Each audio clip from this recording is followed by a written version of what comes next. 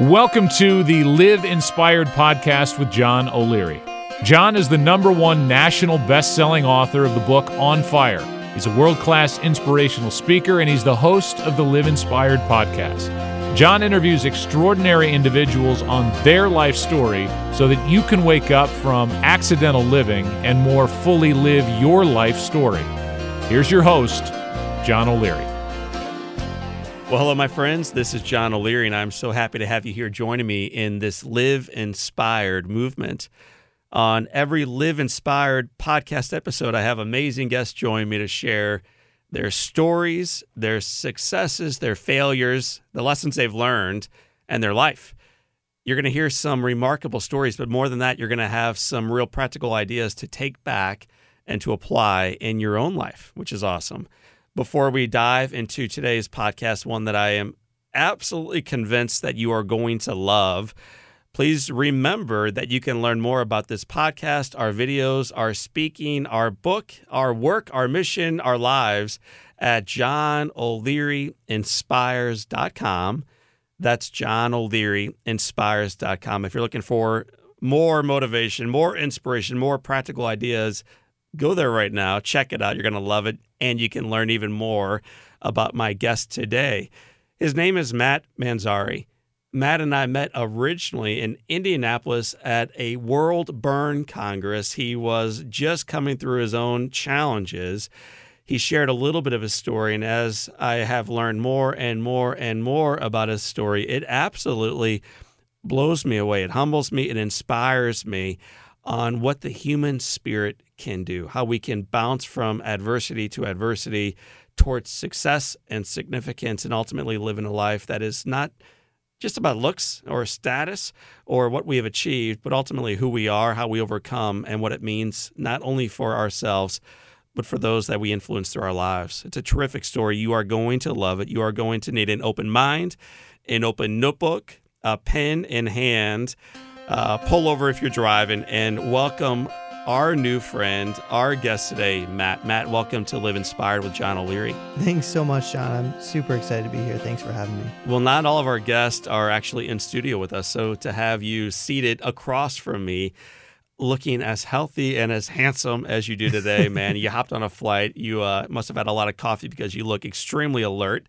You're ready to roll. For those who may not yet know about you and your story, give us a snapshot of what life looks like today for you. So today, life looks like we have two beautiful kids. We have Justice, who's 2, and Trig, who's 1. My wife, Bobby Jean, who's my hero. As you probably know, as we get into the story, you'll hear, but it's sometimes the bedside people who are with us in the hospital through our challenges that can sometimes not get the recognition, but what they've been through is just as much or more than we've been through. You know, I totally agree. And I never fully understood that until I read my mom and dad's book. I'm not the first author in the family. My mom and dad wrote a book about their journey. And it was in reading that I realized, wow, I thought I had it bad. Man, I had nothing compared to the bedside.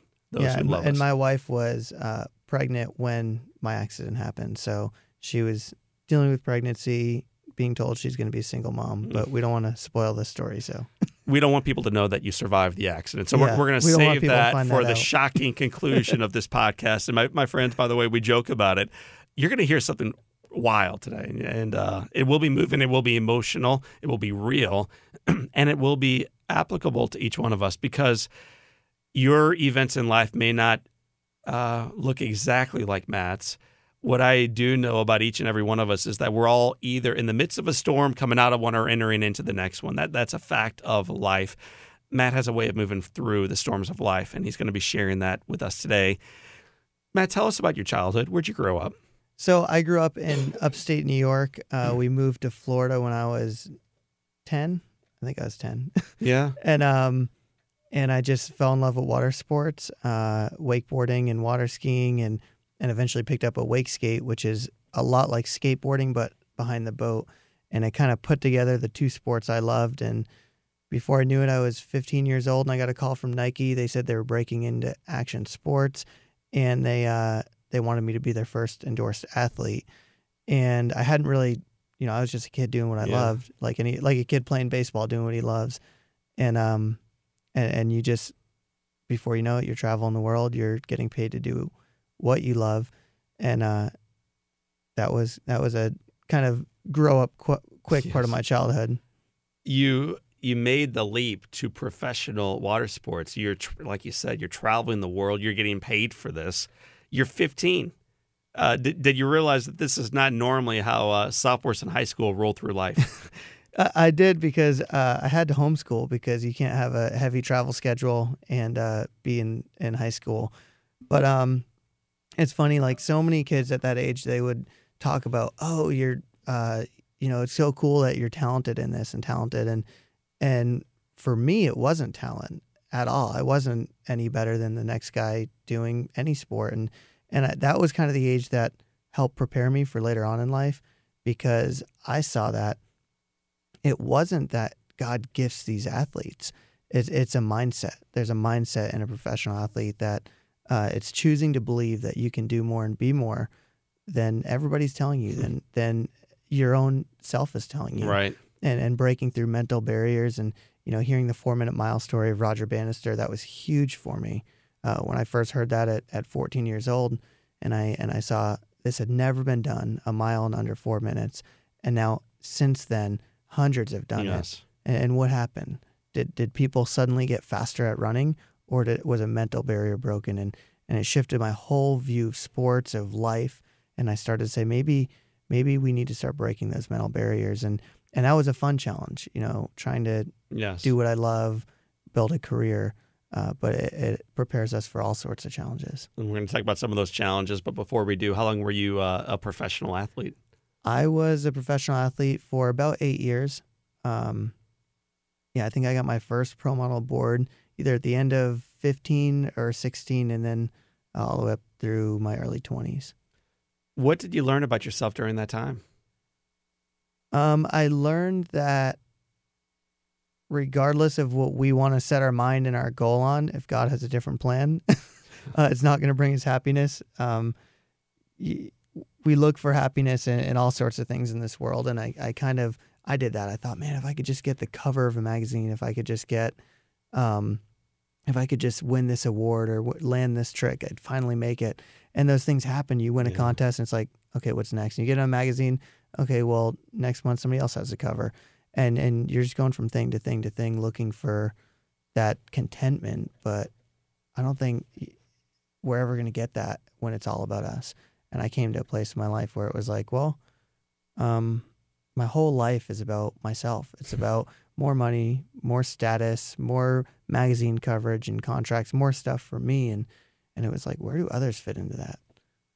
What shifted? I mean, you're asking these questions. I think they're the right questions, and you're asking them really at a young age, mid-20s, early 20s, a young guy to be thinking beyond himself. That's most unusual. But what changed to allow you to realize, man, it's not about me? Yeah, I was 18 when that question started coming up, and I was kind of in the middle of my career, and it was, I guess it was just thinking that you just feel like the donkey with the carrot, thinking that once you get that carrot, you're going to be happy, and realizing at a young age, having my biggest dreams come true, and realizing at the top it kind of felt empty, that it was like, I mean, wake skating's such a small sport compared to baseball, what you're into, but I mean, for me, I was a World Series winner. I was still at the top. Like, this is it. This is here. Like, you arrive, and it's like Wizard of Oz. The curtain comes up, and it's just all smoke and mirrors. And I guess I just came to a place where I said, what is life really about? And I started that journey, and I just kind of got a taste of serving others, and that was way better than anything I'd ever won, anything I'd ever done in my sport, and made me want to say, okay, where do I go from here? So where do you go? Well, I didn't really know, so I Googled like what to do if you want to be in ministry, and was Googling where to go to school for Bible college, and I ended up going to university in Tennessee, getting a degree in theology, and all through school, I didn't really know what I was going to do in ministry. I just knew I wanted to help others. I knew one thing: I didn't want to be on the guy on stage speaking. Yes. I said, who would want that horrible responsibility? I'm not going to be the guy in the spotlight. I'm going to be helping the guy in the spotlight. I'm going to be in the background and just serving. But yeah, we know how that turns out. So I have the honor of not only having a whole lot of friends who are in the spotlight, but a whole lot of friends now who I've met through my career that are behind the spotlight, who are behind the camera, who are behind the studio, who are behind the real work. And they realize we need the spotlight. We need someone up there to kind of sing the song and carry the tune. And they also realize the real mission work takes place quietly. So I have such respect for those who seek that spot in life, because it's very easy to want to be in front of folks, to want to hold the microphone. But I think it's cool that you didn't want that. You didn't want it for yourself. So you go into this school, you're about to graduate, you're about to launch forward into life. And what happens, Matt? Yeah, so I was about to graduate. I thought maybe I'd go overseas, do some mission work, dig some wells or something. And I was 2 days from my final exams, and God had just blessed all through school. I thought I'd lose all my sponsors, but during school, I ended up winning Trick of the Year and getting a Wakeboard magazine cover. And it was like, well, I guess it's not over yet, and was still able to support myself financially and my new wife through school. And here we were 2 days from finals, and I said, look, let's drive to Florida. The first stop of the Pro Tour is there. I'll ride. I'll come back, qualify for the tour, come back, take my finals, and we'll graduate. We'll move back to Florida. We'll be in ministry. Life will be great. And we drove down to Florida. I was first rider off the dock, and there was a narrow spot in the lake, and Florida was going through a drought in 2012. And I misjudged the shoreline, and I crashed into it over 20 miles an hour. And there was the spot where I went had a bunch of rebar and broken sidewalk and just broken cinder blocks. And I hit the shoreline and collapsed my skull in multiple places, broke my jaw, had rebar go through my leg, broke my hand. And it was just kind of waking up in the hospital and being told, hey, Matt, you crushed everything above and below that pressure point in your temple. It really should have been over and could have been over.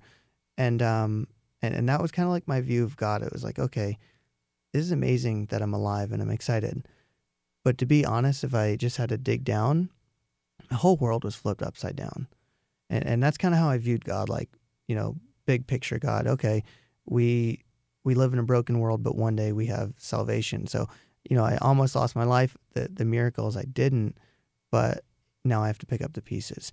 And I don't know how to do that. Right. And here I was. I couldn't open my mouth. I couldn't eat solid food for a couple months with my broken jaw. I couldn't walk. I was using a walker to learn to walk again. And I saw through that my bills were taken care of. The school allowed me to graduate on time. I was supposed to go to Guyana for a mission trip 3 weeks, and my friend said, give me all your notes. I'll go to Guyana. And it was just like so many areas where I was like, well, what about this? Yes. I can't. I have no power.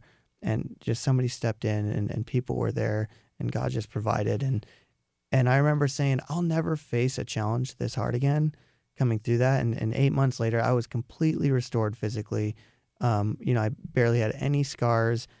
My life was back on track, but I was changed forever, spiritually, emotionally.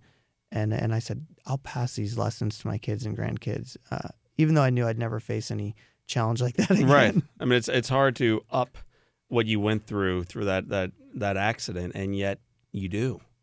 I mean, you go through something even in no small way, even more significant and serious and life-threatening than that first accident. Why don't we just kind of fast forward into that? Yeah, so 2 years after my accident, our life was back on track, and a ministry called This Is My Story reached out and offered me a position, and we prayed about it and said, okay, let's go. And a week after accepting that position, I was helping trim trees at a church in Orlando. And I got up in the bucket. And I'd been in those buckets before. We'd rented them for, I didn't, but photographers rented them for photo shoots in wakeboarding. And I said, I could do that. And I got up, took it up, and we didn't realize that you can't have a steel bucket near high-tension wires. You need a fiberglass insulated bucket. And I was about 15, 20 feet away from the power line, and it was just a big enough metal ground, and it arced over. It arced 15 feet. Yeah, and I was in the bucket 1 minute, and then waking up from the coma. Do you remember anything about that day?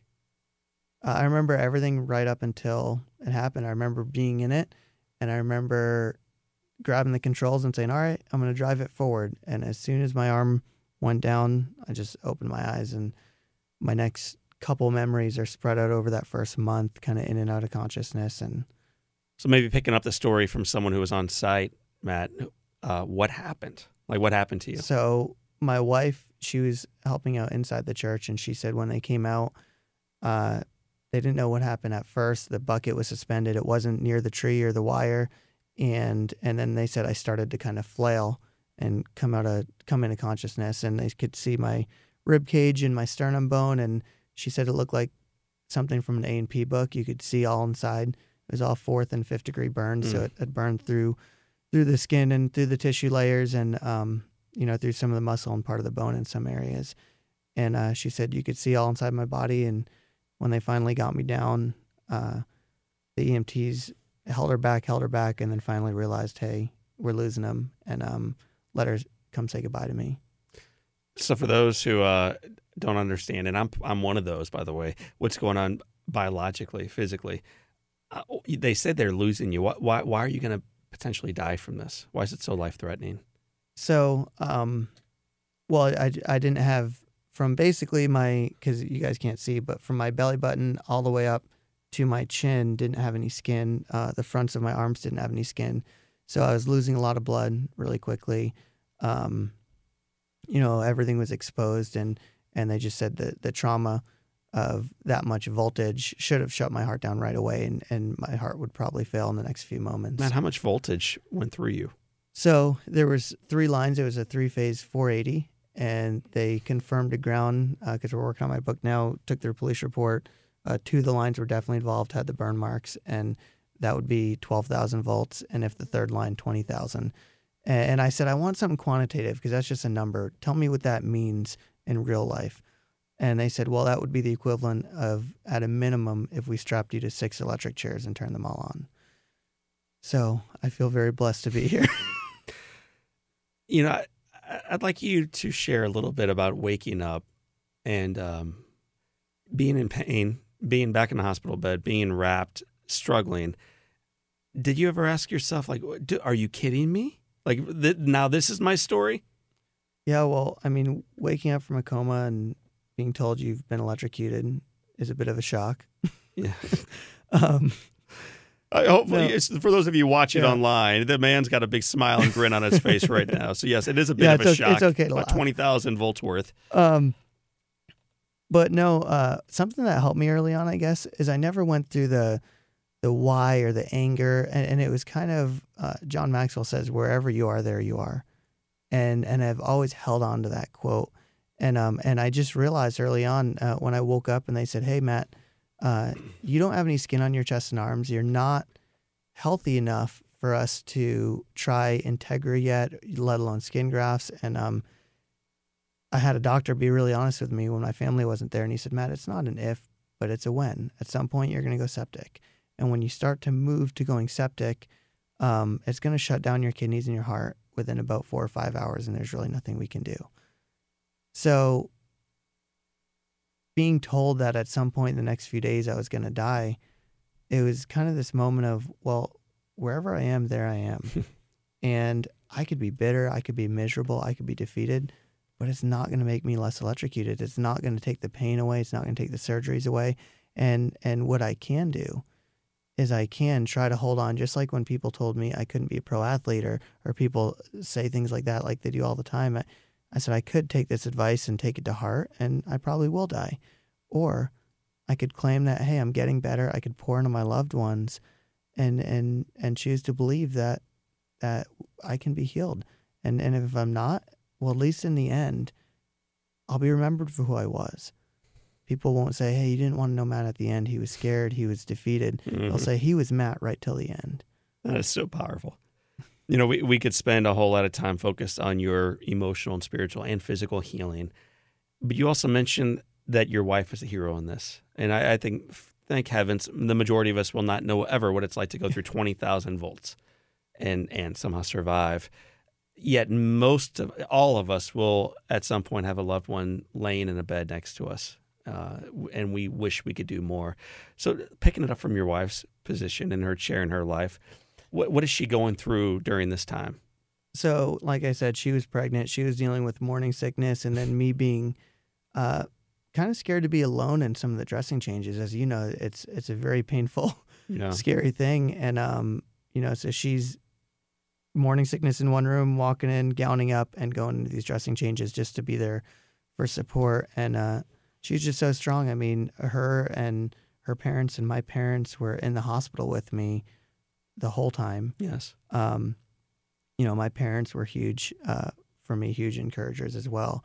And just all the people, my friends, that would just be by my bedside, take time out of their day to come out.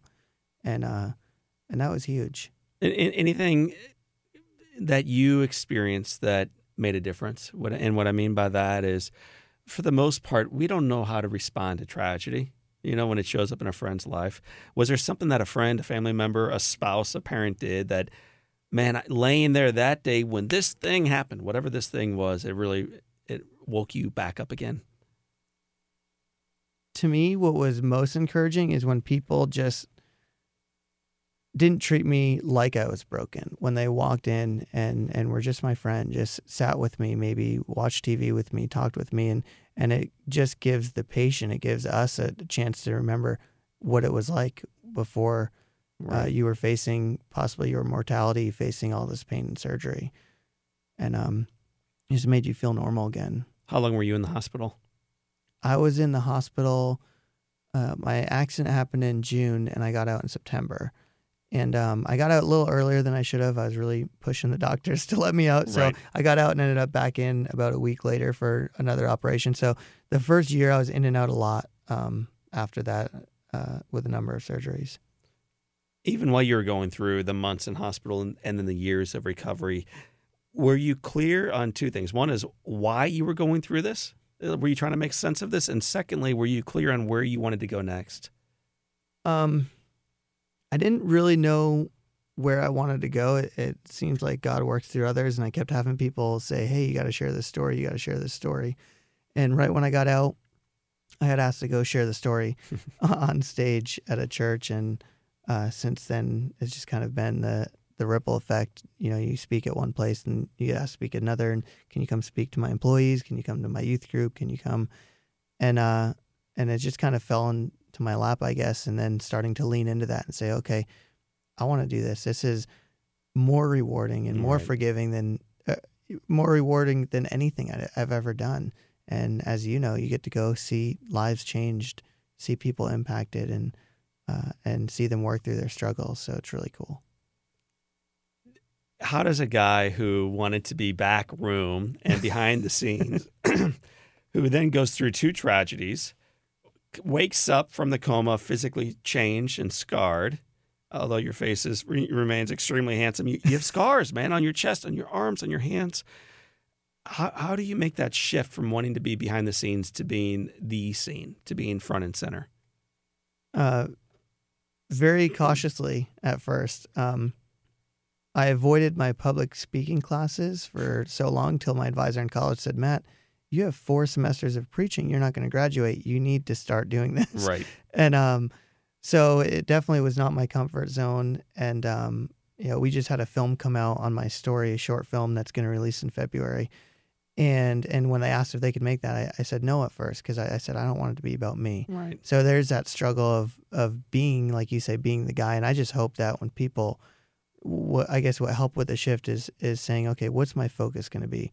My ministry, my speaking business called Beyond the Burn, and my name's not in it because I want everybody has burns, and I want to help people move beyond that. Everybody's broken, everybody's facing challenge. The movie, I said, I hope when people watch the film, they see my story as an example, but what they really see is that there's a God that's working in their life. There's plans, and even when we're in the heart of our struggle, see a way through it and be able to look beyond our walls, beyond the kind of boxes that we create around our lives. So speak to me and our friends who are tuning in right now as someone going through adversity, because I think we all, we find ourselves there more frequently than we like to admit or acknowledge, but it's a fact of life. Give us some practical tools on what we can do to go beyond the burn. So one thing that really helped me through my hospital was realizing that if we're not growing, we're dying. And it's not these big things that bring us down. It's the little subtle changes every day. And I'll, when I share this on stage, I say, you know, if you don't believe me, this beautiful building, this radio station we're in, is literally crumbling before our eyes, but we can't see it. And if we shut the doors and left for 50 years and came back, there would be cracks in the foundation, in the roof, there'd be leaks, there'd be fading, there'd be bugs. And that deterioration is happening, but it's too slow to see. And the same thing happens in our lives. And we say, I'm going to be a good dad. I'm going to be a good husband. I'm going to be the best employee I can be, whatever our challenge is. And before we know it, we wake up in 10, 20 years and we look in the mirror and don't even know who's looking back. And that deterioration happens slowly. So it's waking up each day today and saying, hey, you know, who am I coming across today? Who can I impact? Who can I serve? How can I be better than I was yesterday? And starting to ask those practical questions and leaning into that from everyday life. In addition to being aware of it, right, that things are slowly falling apart in all facets of life, or we can choose to opt in and make them even better. What are some ideas on how we can have better relationships, better health, better vitality in the reflection in the mirror and spiritually and professionally and areas of life that actually matter? What do you do to keep growing? To keep growing? Wow, that's a loaded question. I read a lot. I like reading. Right now, everyone's thinking, dude, I have no time to read. I barely have time for the podcast, O'Leary. Okay. When do you find time to read? So actually, in lack of time to read, I got an Audible subscription. So I can listen to a lot of books. And by the way, as you're forming the next thought, if you don't have time to read, the Audible subscription is awesome. You can listen to phenomenal books. You can listen to 2 or 3, or if you're crazy, 4 times the speed. Yeah, I listened to this great book on Audible not long ago. It was about this guy. He's got a similar story to me. He went through a tragic burn, and now he speaks. It's called On Fire by John O'Leary. It's a phenomenal book, and you'll get the $26 referral fee for promoting that on air. Thank you, Matt. But not only is On Fire available, all books are available. So consider checking out Audible. It's a cool site. So you read a lot, you listen a lot. What else do you do to keep intentionally growing?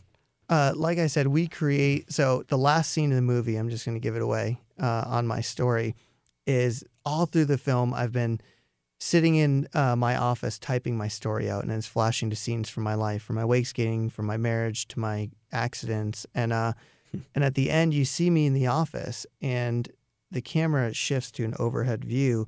And as the camera goes up, I say the last line. I say, if we would just look beyond our walls, we'd see the creator of it all, you. And as the camera moves up, you realize there's no ceiling. There's actually no building.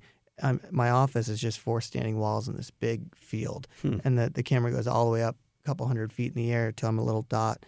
And it's just this word picture that we create walls around us, and we just can't see beyond it. We can't see that we're not in our little boxes, in our little offices, and we create physical ones. From our routines, we go, if we're in school, we go sit with the same kids every day. If we're at work, we do the same thing every day, and we're missing who's being put in front of us, who's walking by, who's sitting alone that we're not going up to. Who do we walk by at work? The secretary who's kind of the background hero, who's behind the camera, who just simply saying, hey, you look great today. You're doing an awesome job. And there's little areas that we can pour into the people around us that we miss because of the walls we build. And, we build walls emotionally from fear and from all sorts of reasons: fear of success, fear of failure, fear of intimacy, allowing people to see inside what's really in here, and just go all in. Just go all in your day-to-day life and say, who's in front of me? Who can I impact? Let me step out of my comfort zone and try to break through some of these barriers. So in addition to knocking down the walls, which I think is an awesome analogy, you also have had to look in the mirror and see a guy who's not quite the professional athlete he once was. You're still fit, you're still active, you're still upright, you're still traveling and moving around the country and around the world as a presenter now. How have you learned to view your scars and how have you learned to view life differently than maybe you once did? You definitely look at life differently when you've really faced your mortality. And it's hard to even say it and convey it because it sounds so cliche, like, get the most out of every day, or those sayings that we hear all the time. But when you really are in a position where you say, in 8 hours, I could be dead. I might be dead. I'll probably be dead. and you really look at life and start to think, what are the things I didn't say? What are the things I didn't Right. do? And to move past that does make every day different. It does make you look at life different and your scars different. You know, when I look in the mirror without a shirt on, I see, like you said, I'm broken. I've had 100% of my chest muscle cut out surgically, most of the muscles in my upper arms. But inside, I'm a whole person. I know who I am. I'm excited to do whatever I can with it, whatever time I have left here, and recognizing that this world is temporary, and it's just very short, the life we have here. What's next? Yeah, I know you're a daddy of two, a husband of one. You got a busy, growing business. What's next for you as you look forward? As I look forward, what's next? Well, first, I'm going to take my wife and kids on the road for a little break because we just spent 2 months on the road speaking. And so we're going to go visit the grandparents in South Dakota. Okay, And, cool. But what's next? We are working on a book right now. I'm pretty excited about. Hopefully, we'll be out early this coming year. What's the title? That's a really good question. I think it might It's be the hardest part, actually. It might be Unfair God, Huh. but I don't know. And kind of the idea. I hope people who maybe think we serve an unfair God pick it up and people say, you know, did you ever question the age old question? Right. Why do quote unquote bad things happen to good people? And I started to think, you know, well, what is fair? If I touch the stove and I burn my finger, do I say, God, why did you burn my finger? No, I touched the stove and burnt my finger. So what is fair? Fair was they were sure my arms were going to come off. We were 9 hours from a surgery. Take my arms off. Sure my heart was going to fail. Sure my kidneys were going to fail. Sure they were keeping me comfortable till I died. And why were the best doctors wrong again and again and again? Because I believe we serve an unfair God who every once in a while steps in this world and says, this is still my world. These are still my people. And I have the last say. And he does miracles. And it's not always how we would like or how we would hope.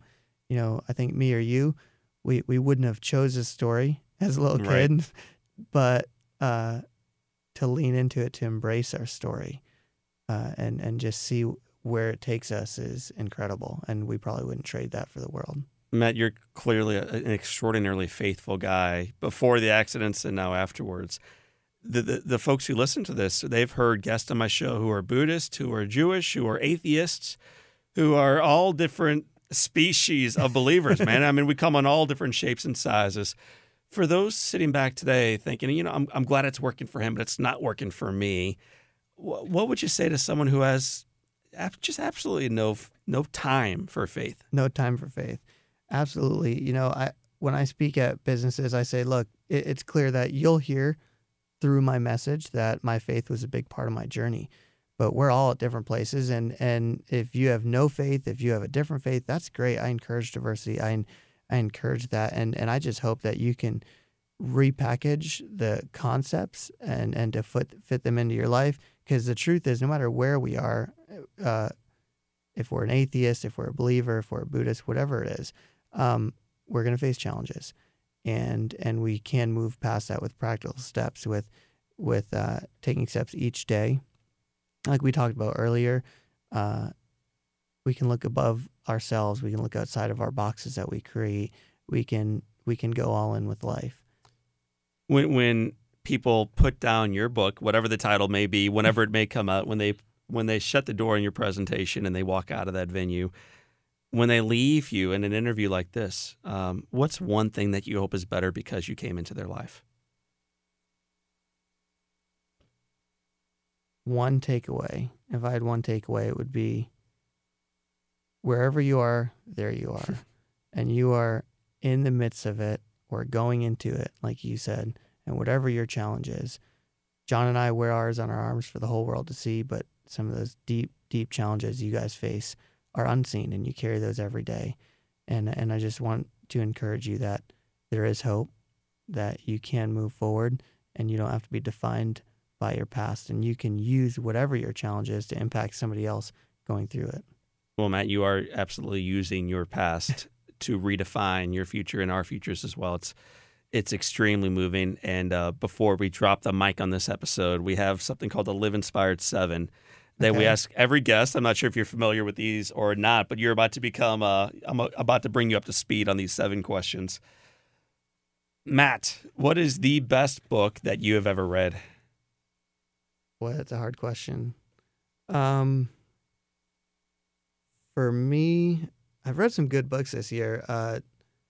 Dave and Goliath by Yeah. Malcolm Gladwell kind of makes you look at the world differently, look at what the world sees as disadvantage, maybe as an advantage. Bob Goff, Love as an action word, is a really cool book. But best all-time book, probably Napoleon Hill, Think and Grow Rich. Okay. For those who haven't bumped into it, what's the core principle within it? So the core principle in it is thoughts are things, and yes, it focuses a lot on financial richness, but it's applicable to every type of richness in your life. If you want a rich family life, emotional, spiritual, whatever you're looking for, but it's the idea that thoughts are things, and the difference between Napoleon Hill. He went around, interviewed the richest of the rich of the time. He went to the Steve Jobs and the Donald Trumps and all these people who are very successful and said, what is it? Different backgrounds, different cultures, different upbringings. What is it that brought you to where you are? And he said, the difference between wealthy people is the way they think.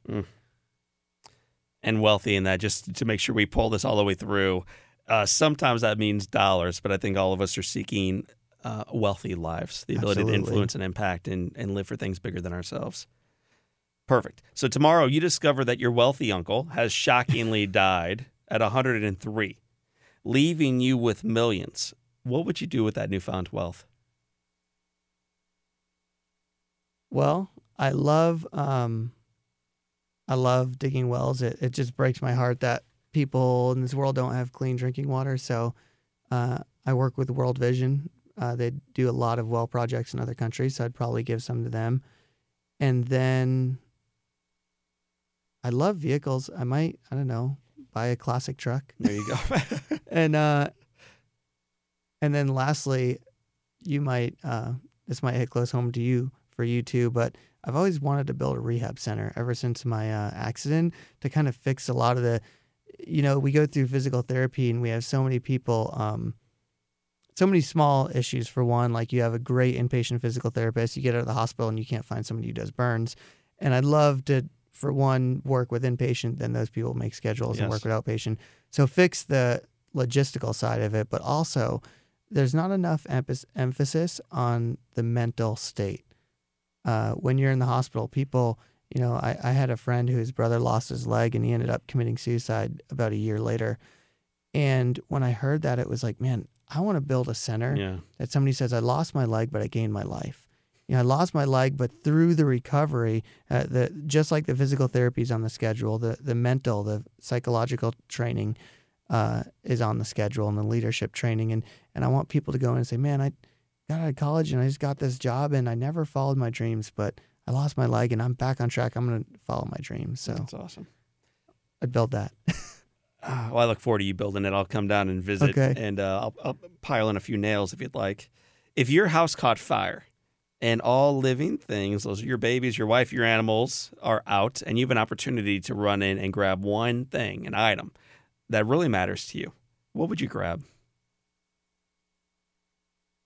Well, I mean, if my family and all my stuff all my kids and family are out, my first reaction is let it burn.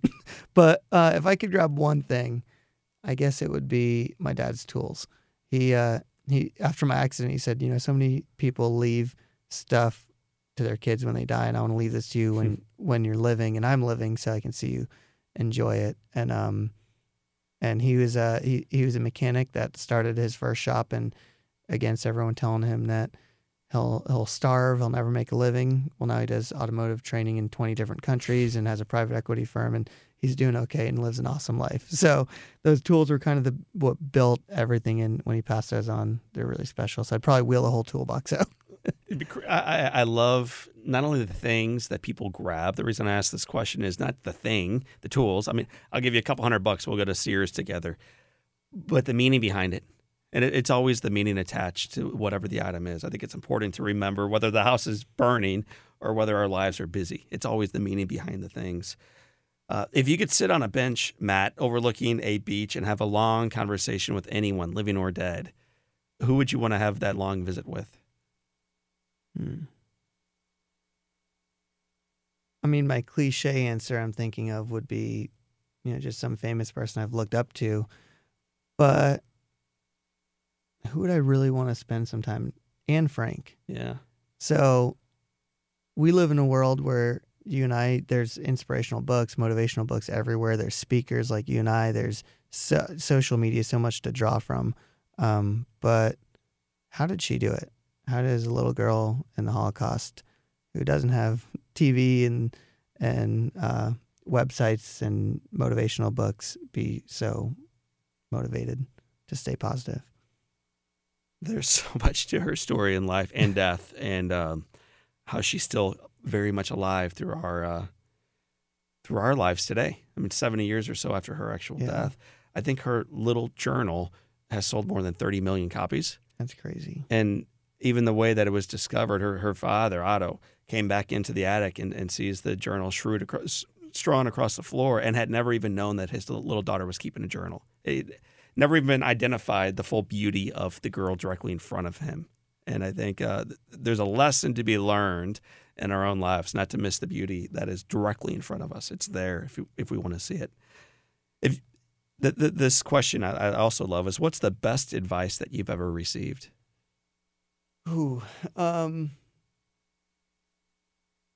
Two-part answer. For one, in the day-to-day, the difference between good and great isn't much, but it's a difference. And just trying to live that out, we're told that, like I said, in the athlete world, that people are gifted or this, or some people are just good at that or have a knack, but a lot of it is just perseverance and just trying a little bit more. And so many people give up right before the finish line. So that would be the first part.